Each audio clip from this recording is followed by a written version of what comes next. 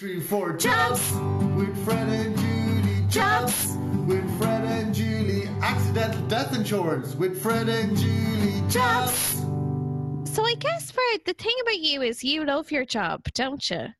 Oh, with stand-up comedy, I do, even though I haven't done it in the last year. What do you think was your hardest job ever? My hardest job ever. It was probably, I don't know. I never had hard jobs. They were never too demanding. I tell you what was your first job? My first job, well, technically my first job was going to the shop for my mom and then keeping the change. You knew you were going to get money at the end of it. That is a job, actually. That is a job, exactly. Yeah. And it happened around once a week, definitely once a week. But you could never ask for an income. You could never ask for a pay rise. You know, the only way you could get it was to, on the slide, buy less stuff for your mother, knowing that you had an extra £2 in your pocket. So I think my first, I guess you are right. That was a job. My first job was in Garvey's. Shout out to our future sponsor, even though they don't know it yet. Garvey's in Dingle.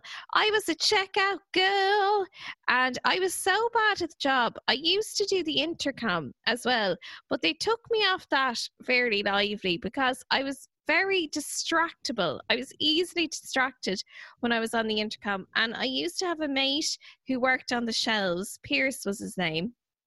And I really fancied this guy. Well, I wouldn't say fancied him, but I would have been shifting this fella when I was working in Garvey's. And let's just give him a fake name. Let's just call him Curly. Okay? So what would happen is that I would be easily distracted by people walking past when I was on the intercom. So I would say things like, Pierce, to the checkouts, please. And at that moment, Curly would walk past and I would say, Pierce, to the checkouts, please. Curly. And Pierce would come up like, what are you doing? I was constantly doing that. So I would constantly start off with a, Jack, to the checkouts, please. Pierce. It just made no sense whatsoever.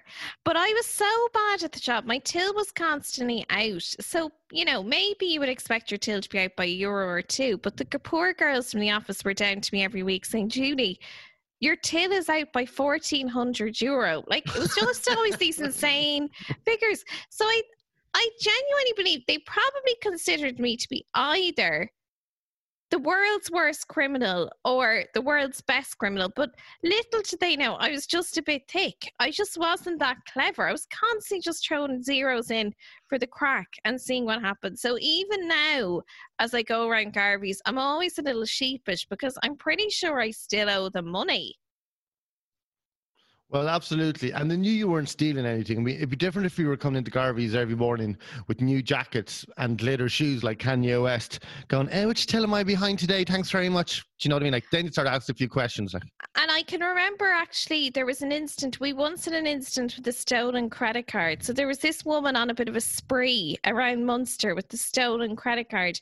And she used the card in Garvey's. So they went to look at the CCTV to find out which checkout she had attended. And to their horror, she had come to my tills. They were like, we're fucked because it's Julie on this one. So the guards had to interview me and they were like, could you give a description of the woman? And I was like, well, I know this sounds crazy, but she had really thin lips. She'd really thin lips. And the guards were like, what? And I said, she'd really thin lips. And the reason I knew that was because she had this very pink lipstick on. So I was kind of looking at the lipstick and thinking how thin her lips were. So we went through her shopping list. And to be fair, she hadn't done the dog on the stolen credit card. Like, she bought one tomato. I'll never forget, one tomato. So she was like, listen, it's not my card, so I don't want to be taking the piss here. I just need the one tomato. Fair enough. Anyway, they called the woman, and the guard then came back into me, and he said, you were right about the lips. There you go. Funny. Well, if it ain't Tanya the Tin Lip Thief. And he's Tanya the Thin Lip Thief, indeed. That's a hard one to say. And he said that when they brought her in, he knew he had the right woman because of the lips. So there you go. They scoffed. They laughed at me. But I was the one. I was the link there. Were you trying to deflect it from you? Because you've got very sumptuous word lips. You know, very round, sumptuous lips. Let's get it on. Let's get it on. Are you flirting with me? I think now that, absolutely, after going out for 3 years, I think now it's time. Now it's time. Well, I did think you were flirting with me the other day when I rang you. You were in Dublin doing the Tommy show and you were in the nip. Yeah, well, no, I thought it'd be funny on the video if you turn it on and there I am, my top off. Now, obviously, this is just for you. I wouldn't do it to any random person like this. And but with the way the light was against me, I was like, oh, look. Like a true creep. I wouldn't do it to a random person. No. And I did look like a Vermeer painting, didn't I, with the light against my skin? I'm not just saying this, Fred, but you actually did. Yeah. It was the shadow. It was the use of shadow. Yeah. My phone's good for that now, the easy shadow. So if there's any people out there who want to employ me for a Dove ad or something like that, now's your chance. Do you know, I was thinking about what you were saying there about your till not adding up, because that happened to me on my second job. I had a job in a whole shop. I was a news agent in Carrick-on-Shannon, and I was always €20 out, €10 out, €5 out. So, it wasn't like, if you were going to steal, you'd probably steal a bit more. So they knew it was a mistake. And I actually remember giving a guy €20 when I meant to give him €5 change. And he walked out smiling. It was a Friday night. And he went out drinking, back then that would have been like, 10 extra pints. So he was delighted with himself. So I was kind of delighted I gave him a good night as well, indirectly. But my uncle showed me something. He taught me the gift, which no computer, no barcode can do, no till can do in a shop, which is counting your money back up. Just counting it up. Give us an example. Give me a number. Give me a fee amount of money, and I'll take it away from €50. Oh, you what? Okay, $15.99. Oh, $15.99. How are you, Julia? How are you doing? Yeah. So here's your change, and 1 cent is €16, and €4 is €20, and then €30 is €50. So there you go. Thanks very much. I'll talk to you again. Goodbye. Easy, and you can't make a mistake. You can't. I gave you €100. You didn't 50. I did. Sorry, I gave you €100 there. I gave you €100 note. Actually, check your till. We need to look at the cameras here. Can we call the police? Sorry, it's the police here. Thanks very much. My old friends. Well, if it ain't Tanya, the tight-lipped thief. We knew it was you all along, Johnson. Just give me my pink lipstick and I'll be on my way. But of course, it has to be you. My singular tomato. Did you never count up? I used to, you know what I used to do? I used to memorize barcodes for the crack just to keep my, yeah, I did. And it was actually pretty impressive because I got taken off the ice creams fairly quickly as well. So I did the news agents counter for a while, but they took me off that because I was pretty bad at the 99s. Like you always knew Julie was on the 99s because there was a queue out as far as the bus stop in Garvey's of people waiting to be served because I was still battling with the 99 situation. Oh yeah. So I would shout over to my mates. They would shout over. People during the summer would be buying mad stuff like hula hoops and floatables and things like that, and people would always pick the one that didn't have the barcode, and my colleagues would shout over to me to get the barcode, but instead of going to get the barcode, I would say it's 5099839 whatever it was and shout it back over, and customers would be like, wow, my God, they're employing Rain Man. Yeah, I mean, probably was a bit of a Rain Man situation. And then they'd come over and say, what are you doing with your life? And I would say, I'm doing arts. And they would say, oh. Yeah, so that was me in Garvey's. I was awful nervous as well with the 99s, serving them like that. But I always used to be quite relaxed. How are you? $3.99, this is it. And then just before I pull the ice cream thing, you'd hear me starting to sweat when you're trying to act calm. It's exactly. Like someone telling you your engine's on fire. You're like, okay, cool. Would you like a flake in that? Yeah. If they listen quite closely, I'd be like, yeah, $3.99. But then if the customers listen quite closely, they could hear, fuck. How you doing? We're just going to go again with that one. I'm just going to go again with that 99. Here, put that in the bowl. That's for the kid. There's a freebie. Disaster. Kids cone. Yeah. The old kids cones are basically they're the runts of the litter, aren't they? No, I was useless at it. And to be honest, I think anyone who's worked with 99s, having seen the inside of a 99 machine, it would put you off the old 99s, wouldn't it? You need to clean it every morning, every night, even Would in you the middle of the clean day. it that much? Yeah, we would. Yeah, every night. Well, it depends on how busy the your day was. But if it's a good summer's day, you definitely. Well, you have to put in the dairy milk, and then you have to let that settle. So that takes. So it's almost like dairy bacon that you have to prepare that day. Thanks for Actually, I asking. suppose that's true. Yeah, yeah. But at least in those jobs, it was social for you. You met people. Yes, it was, I don't know, was it social for you? I don't know, was it social for me? It was unbelievable. Well, whole shop in Carrick-on-Shannon in the 90s was a different time. You know, people could come into any shop and just hang around all day and chat to the person behind the counter. Even like if you were kissing a girl or half dating a girl, she'd be in reading the newspapers that you just got that day. Like no one gave a shit. There was no pressure about anything. I loved it. I loved it for the pattern of people coming in and having chats and stuff like that. And even when I worked in a second-hand shop, you know, I loved meeting people and talking about music. As long as I was meeting people and chatting, I didn't care how much I was getting or what the job was. I mean, it doesn't sound like you were working very well. Exactly. Yeah. It was never about work for me. It was just about meeting people and chatting. You saying about the papers there. I just had this flashback, and I'm not sure what this is even about. If any of our psychoanalytic listeners want to get in touch, but Pierce, who I've already referenced, who used to stack the old shelves in Garvey's, his dad, who I mean, obviously I knew the man to see or whatever, but I had no personal relationship with his dad. But his dad would come in at like 2:00 in the day, and read the whole paper. No, to buy the Times, and I would cut the head off the papers that he got it for free. Oh yeah. Do you know why I did that? Because I had no personal relationship with the man. You know the way back in the day, you know, you'd obviously cut the head off the papers and send back the ones you didn't sell. So if people came in a few minutes before the end of the day, they would get a free paper, which is fair enough. Now, I think they've since done away with that now. There's a different system in place. But I have no idea why Pierce's dad would come in. It wasn't even close to closing time, and I would be giving him a free paper. Taking the head off the paper. Why? What is that about? Because you're sound. That's but why. I didn't He knew even you were really sound. know them. I don't know what it was about. Yeah. And did management know you were doing this? Do you know what? It probably was wrong, wasn't it? I don't even feel comfortable admitting this on the airwaves. Look, there were different times. I remember there's a shop when I was working. There was a shop up the road from us in Carrick-on-Shannon, and this was 97 when Playboy came into town. Maybe 96, 97, and there was guys into Carrick-on-Shannon. Into the whole of Ireland.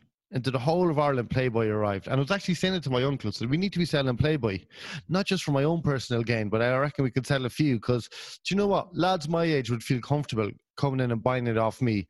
They're same age, and I wouldn't ask any questions, and I wouldn't be pointing the finger. There'd be no Catholic guilt when it comes to Freddy Town. No, like, get whatever you want, lads. So the thing is, right?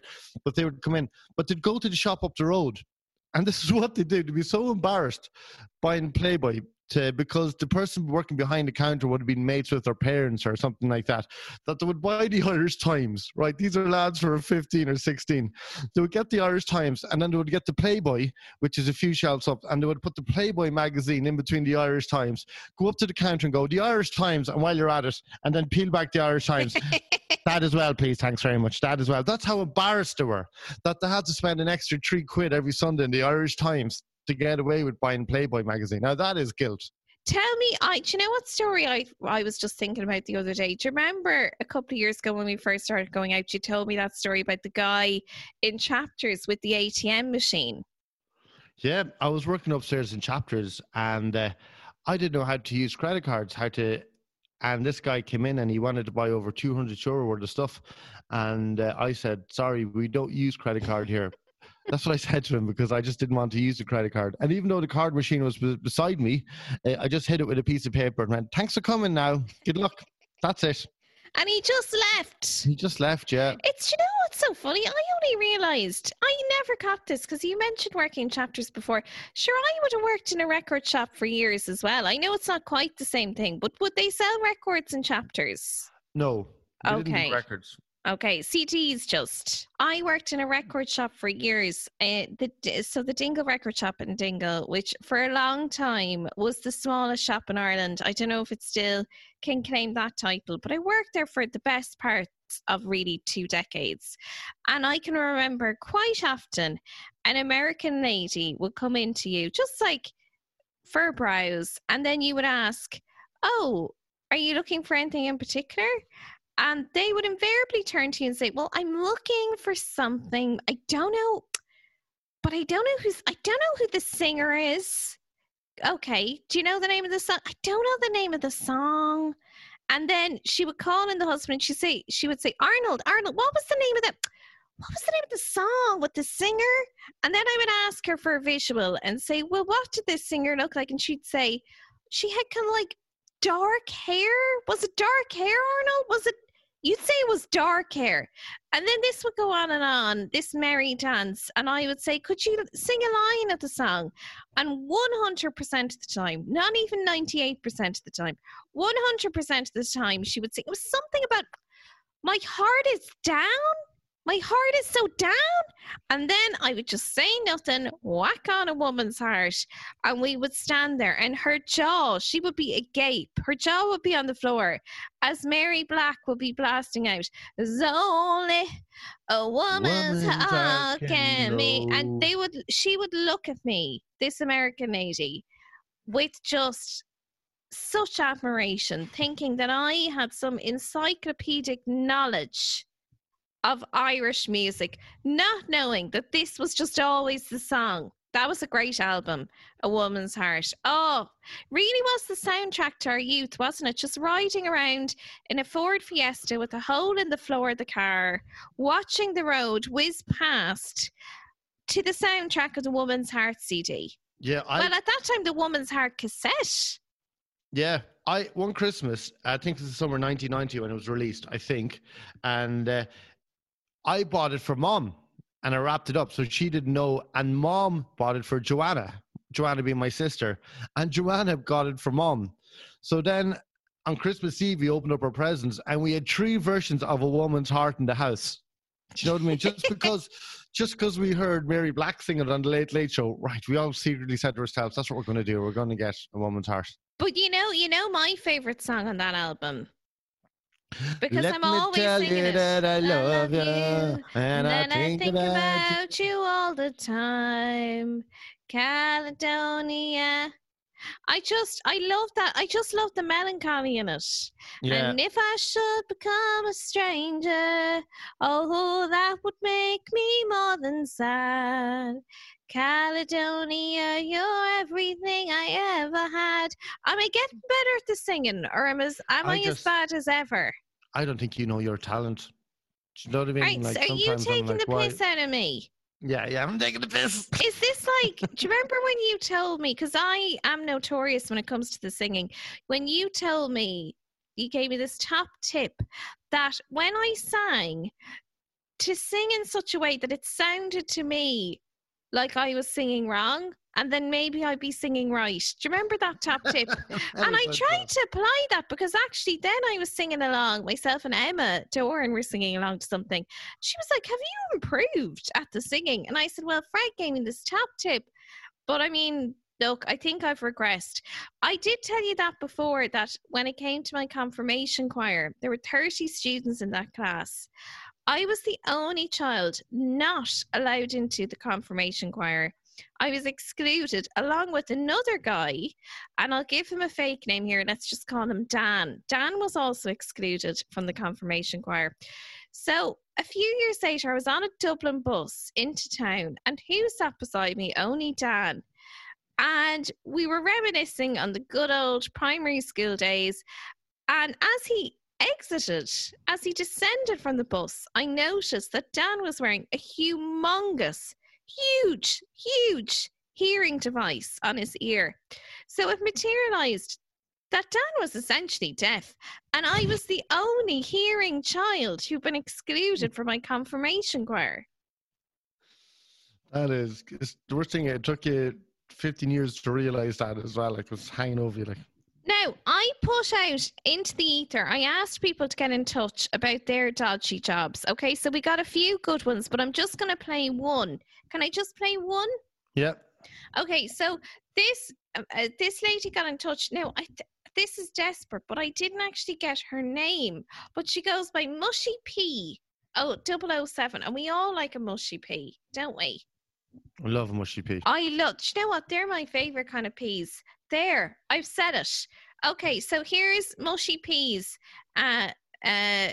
description of her dodgy job, and I'll get your thoughts. I didn't know how to do the voicemail bit. Accidental death insurance. I did it when I was in college for about 6 months, and you had to meet a certain quota to sign up, obviously being sales. But the funny thing was, you had a 30-day free trial. Like, can you believe it? Sign up for 30 days and we'll see what happens.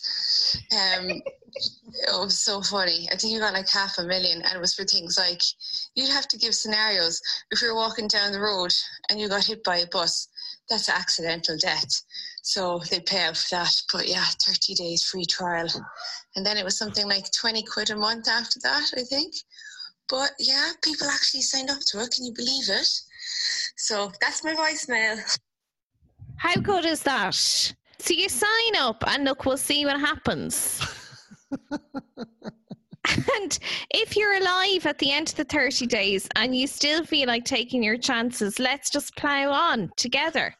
I have an issue. Now, isn't that just such a funny voicemail? And can we just say, shout out to Cork. I just think everything sounds better in a Cork accent. It's no wonder she sold so much. If you're selling accidental death insurance via telemarketing, you need somebody from Cork on your team, don't you? They're the only one who's going to be able to get it over the line. Absolutely. As Blind Boy says, the Cork accent. Oh no, he actually goes, he goes, the Cork accent sounds like Limerick people in good humour. Oh, that's... They always sound happy. And you know what? I've such a soft spot for the Limerick accent because I taught in Limerick for years and it was by far my favourite place to teach in. Unfortunately, I had to leave due to personal feuds. I had to leave. Well, not so much feuds, but a few Coming issues. Up next week podcast. Chili's personal feuds. Oh my God, that would be a long podcast. That would be a long podcast.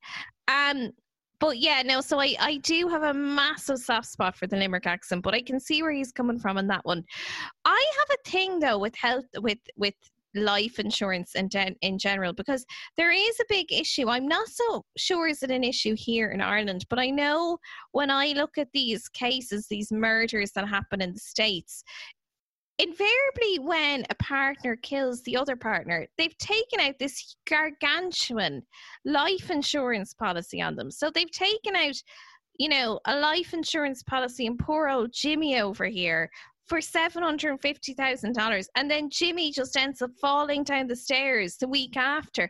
I just think you're setting you're setting people up for a violent end if you are allowing partners to take out these huge life insurance policies on each other. Like, if you took out a life insurance policy on me, how much would you be looking for? How much if you died? Yeah. Well, considering I paid the person €1 million to make it happen, I'd be looking for 4 million back. 4 million back. Would you take out a hitman on me? Honestly. No, I wouldn't. Honestly, would you do it yourself? Yeah, I just do it myself. Yeah, just have to think of ways of doing it. You know, I'd probably do it myself. Is that door working over there? Is it, Julie? It just seems to be. Is it open or broke? Is it? I don't know. Will you just take a look? Oh, Mother Mary, Mother, Father. God bless me sins. But God bless me sins. Is that is that dishwasher? Is that toaster in the bath? Is that working? How did Ted? Julie, did Ted put that toaster in the bath? Will you take it out for me? Will you just put your hand in? I don't even know how it ended up. You know, the awful thing is that it would be the perfect murder because nobody in my family would believe you could do it. Yeah. And then I'd be on the Late Late Show, devastated. No one's. She was great.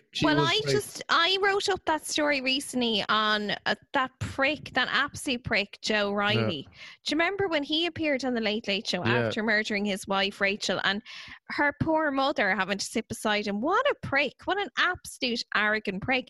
And the strange thing about that was, his girlfriend that he had, obviously he's been having this affair with the girlfriend.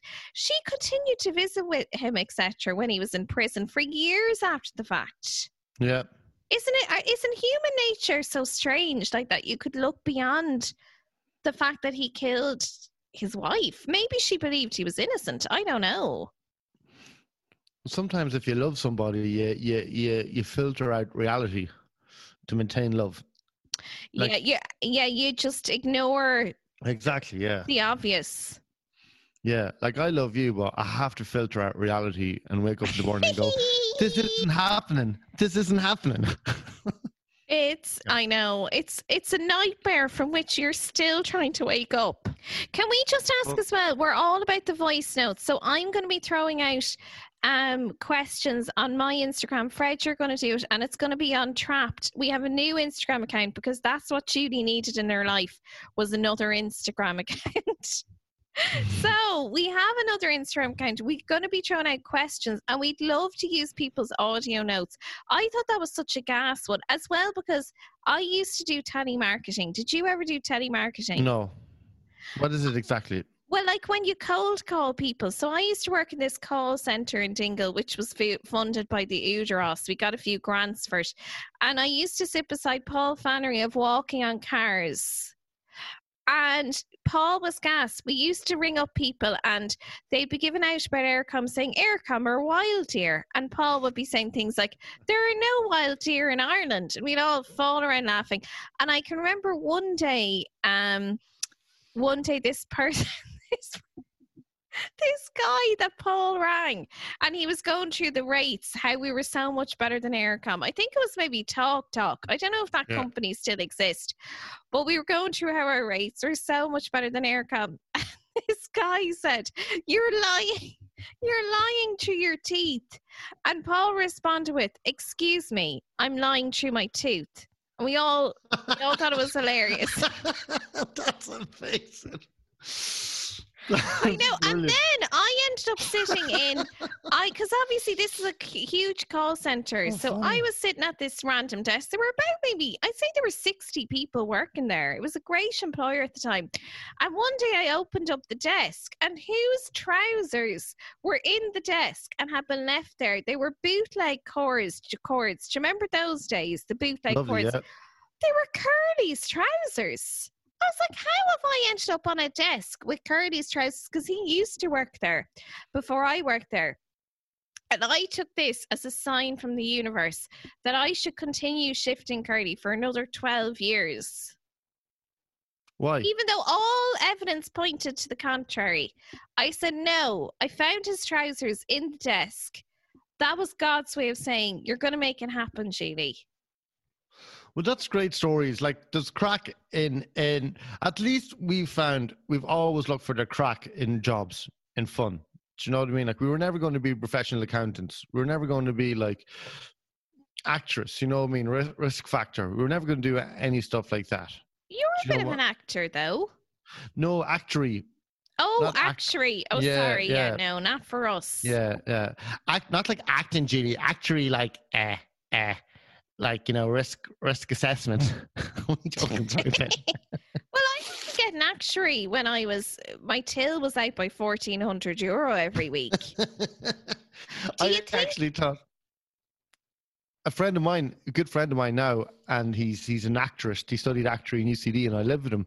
But I genuinely thought he went for the first 2 days, lived with him, archery. I thought he went out every day with a bow and arrow. I was like, wow, what a cool. And he goes, oh yeah, I study actuary. I was like, wow, that's like a you do an exam in UCD with a bow and arrow, like, and you got your rings at the end of the field. That's amazing. And you were saying to him things like, but is it not dangerous? And he was like, it is. It can be very dangerous now if you're standing in the wrong, if you don't get it right. And you were saying things like, "Are you ever scared that someone will hurt you?" And he goes, well, if you assess the risk, you'll be okay in actory. God, yeah, mad. And then I would have thought that he said acting, so I would have been saying things to him like, "Where can I see you perform?" Yeah, yeah, exactly. And and saying things like, "Brenda Fricker, she's amazing, isn't she?" Yeah, and he's trying to join the dots, not understanding what was going on. I think my lowest professional moment was probably when I had I did have a bit of a nervous breakdown when I left Limerick, and I ended up working in a fish and chip shop in Where? Dingle. Not the fish box. I don't know if it actually exists anymore, but I ended up dropping the boss's iPad and I got fired by a 17-year-old. Oh, and I was 34. That's when I knew I had to make some changes. And that's when I said, I'm starting comedy. That's it. That is funny. It's the same feeling when I'm leaving the Limerick roundabout with my letter of permission to leave RTE, and I meet this guard in his early 20s. Where are you going? Okay. And he's got such discipline in his simple questions. How are you? What is going on? And I'm like, you're in your early 20s. Will you leave me alone, will you? When you're 30, you just have to accept that people in their 20s have more authority than we have. That's it. That's a bit ageist though, Fred. Well, it's hard to accept. And it is ageist. It's hard to accept that people in their 20s have more authority over you. And you did accept it because you left the job. You didn't say... Well, I couldn't keep turning back up. There wasn't really an option in it, Fred. I have to laugh at you, though, at the Garda checkpoints. 100%, even when they're, like, signaling for you to drive on, you're stopping because you want to show them your letter. Yeah.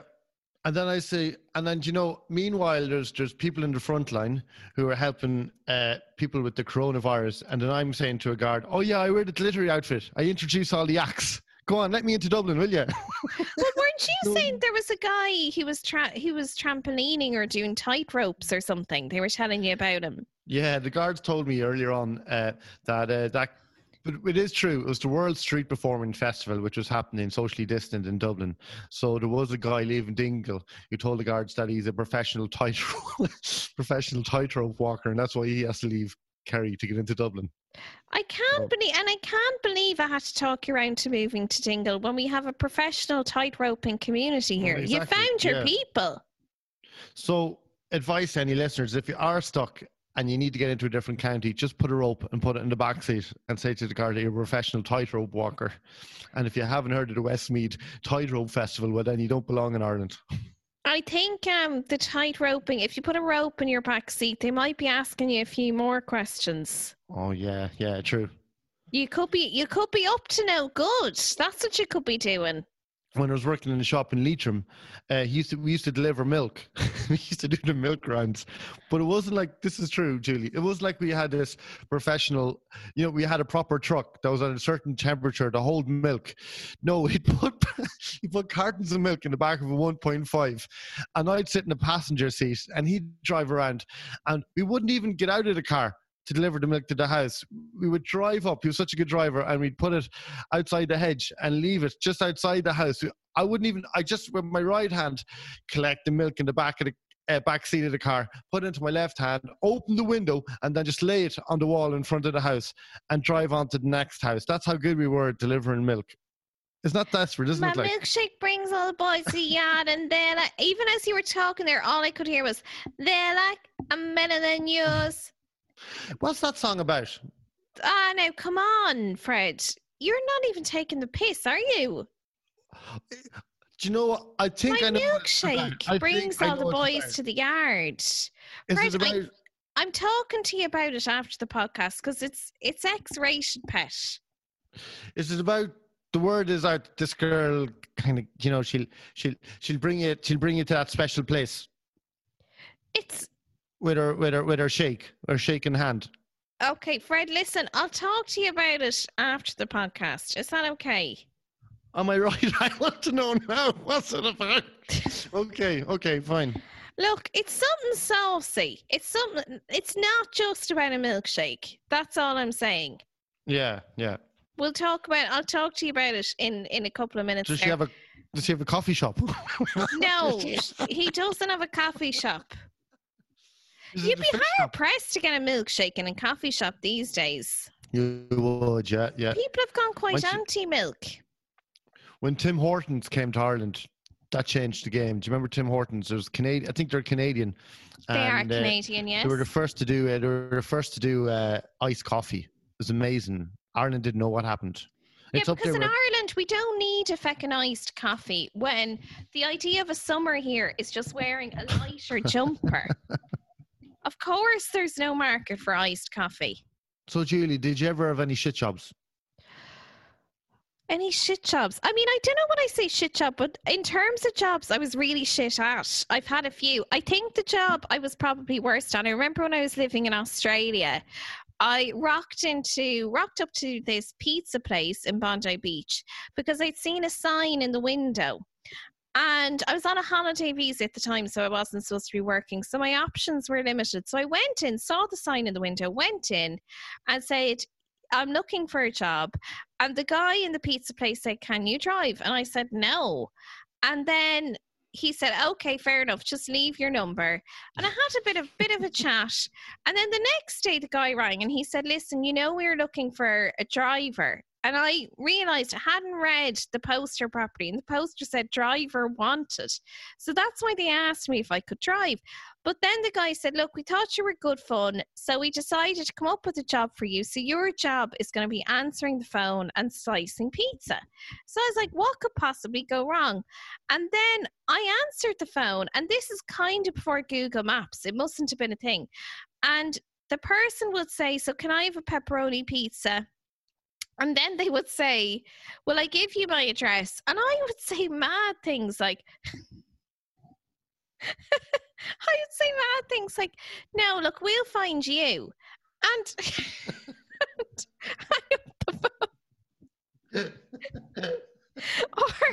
or they would say the equivalent of, I'm just making up the name of a street, or Wallaby Street, which was a huge street. And then they would say, do you want the number? And I'm like, no, you're grand, and hang up the phone. And then I was also in charge of slicing pizza. I did an equally bad job of that. So obviously when you slice a pizza, you generally end up with maybe 6-8 slices. But for some reason, I would end up with 5 or 7 slices. I always ended up with an odd number, which makes no mathematical sense whatsoever. I think I was just slicing triangles individually on the pizza. And then to keep my job, I was getting friends to ring in to ask for pizzas just so that the owner would think business was booming because I was there. And I remember a group of friends, I asked them what they thought of the pizzas afterwards. They were like, lovely pizzas, but I don't know who sliced them. The slices were crazy. Very generous portions, Julie. I was bad at the job. I was very bad at the job. So as with many of these jobs, what I did was I never went back. I woke up one morning very hungover, didn't show up for work, and lost a week's wages and had to post back my uniform because I was too embarrassed to go in there. But the pizza place was outside my house, so I saw the people all the time, but we just didn't acknowledge one another. You never went back in? Walk on by. Well, I wasn't getting pizza. That was for sure. Yeah. Homemade was there pizza any from their shit job? Did you ever have a job? You never had a job you hated, I'd say. Well, I wou't say I hate it, but I did have a job in a hotel. And this is when I just turned 18. So I was minimum wage. So it was like £2 an hour when Punt was around.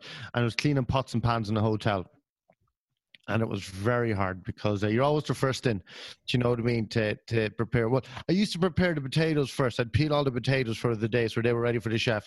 And then I'd start with the pots and pans that I'd already cleaned the night before that needed to be cleaned again after breakfast. And it was just relentless and hard. And it was a really sunny summer and I didn't get one bit of suntan because I was just stuck in the kitchen all the time. And do you know the way the thing is? Come on, Fred. I don't think that's because you were in a kitchen. You wouldn't have been getting a suntan anyway, pet.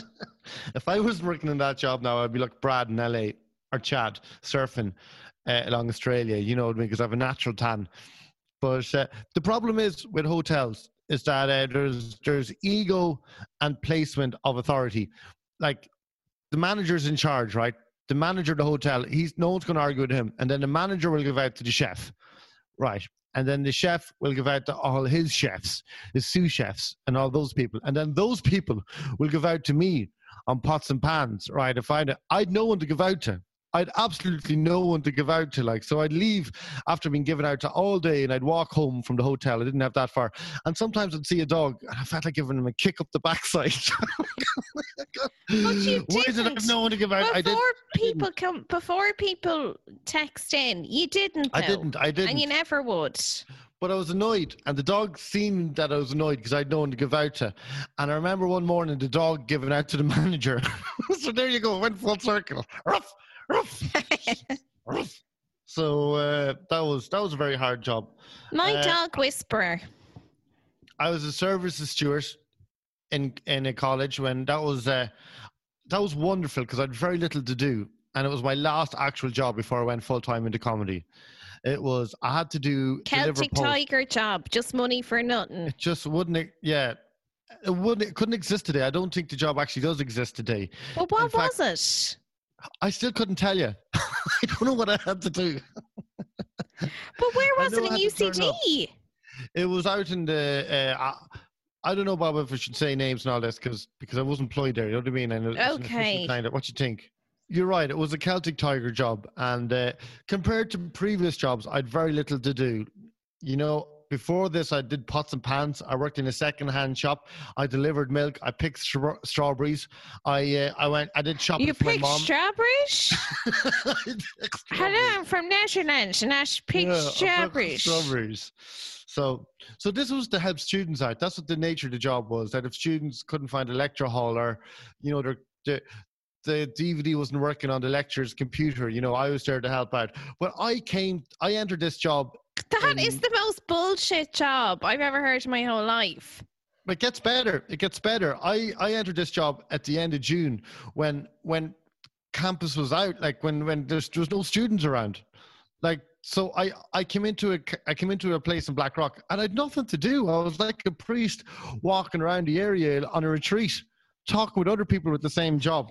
And then I'd go for dinner, and then I'd go for another walk, and then it was crazy. It was crazy. It could never exist. Now, it was 40 hours a week, and I was a full-time comedian as well. And I wish I saved the money I had from the job, because I didn't. But, you know, it was probably the hardest job I had to do, just to turn up and be there, because I was just so exhausted with gigging. I know you have that as well at one stage. You know what I mean? If you're working and gigging and working, something has to give. So thankfully, I had nothing to do in my other job, because I wouldn't have been able to do anything. I was so wrecked from gigs. All I want to say is, and I'm not name dropping here, but what I think it was 2002, 2003, I met Dylan Moran, and I asked him for advice in comedy. And he said, Fred, you don't need it. You're so good. Okay, I made that bit up, right? But I did ask, right? I asked for advice. And he said to me, well, you need to get a job. And I said, I thought it was kind of ironic. I'm trying to become a full-time comedian here. What are you talking about? You need to get a job. And he says, well, if you want to work in the arts, you know, what you need is independence. So it's good to have a job that you don't give a shit about, that you can leave the next day. Almost like your job working in the fish and chip shop. You know what I mean? It doesn't matter if you're gone the next day. It's fine. Like, you know, as long as you've got independence, because unfortunately, you know, we need money. Like, most of us can't be surviving off our parents. So I'm very happy that the jobs I had before stand-up did no responsibility. It really didn't matter if I was sacked there and then. I never was. I was decent enough at my jobs. The only job that I had responsibility was a professional lifeguard, but that's another podcast in itself.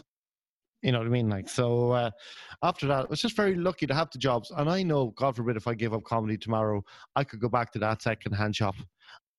I could go back. I could get food for my mom and keep the pocket money as a 40-year-old man. I know the jobs are still there. Thank God. I know. Well, listen, it's good to have a fallback. I'm glad you've thought this through. I could do pots and pans in that hotel again. And do you know what? You could start by doing pots and pans here. There, I said it. Shots fired. Fred, it's been an absolute pleasure. Absolute pleasure. I better go. I think Ted's making the sound, so I better go pick him up. No, listen, I love the way you're a very hands-on father, and that's what I like about you, Fred.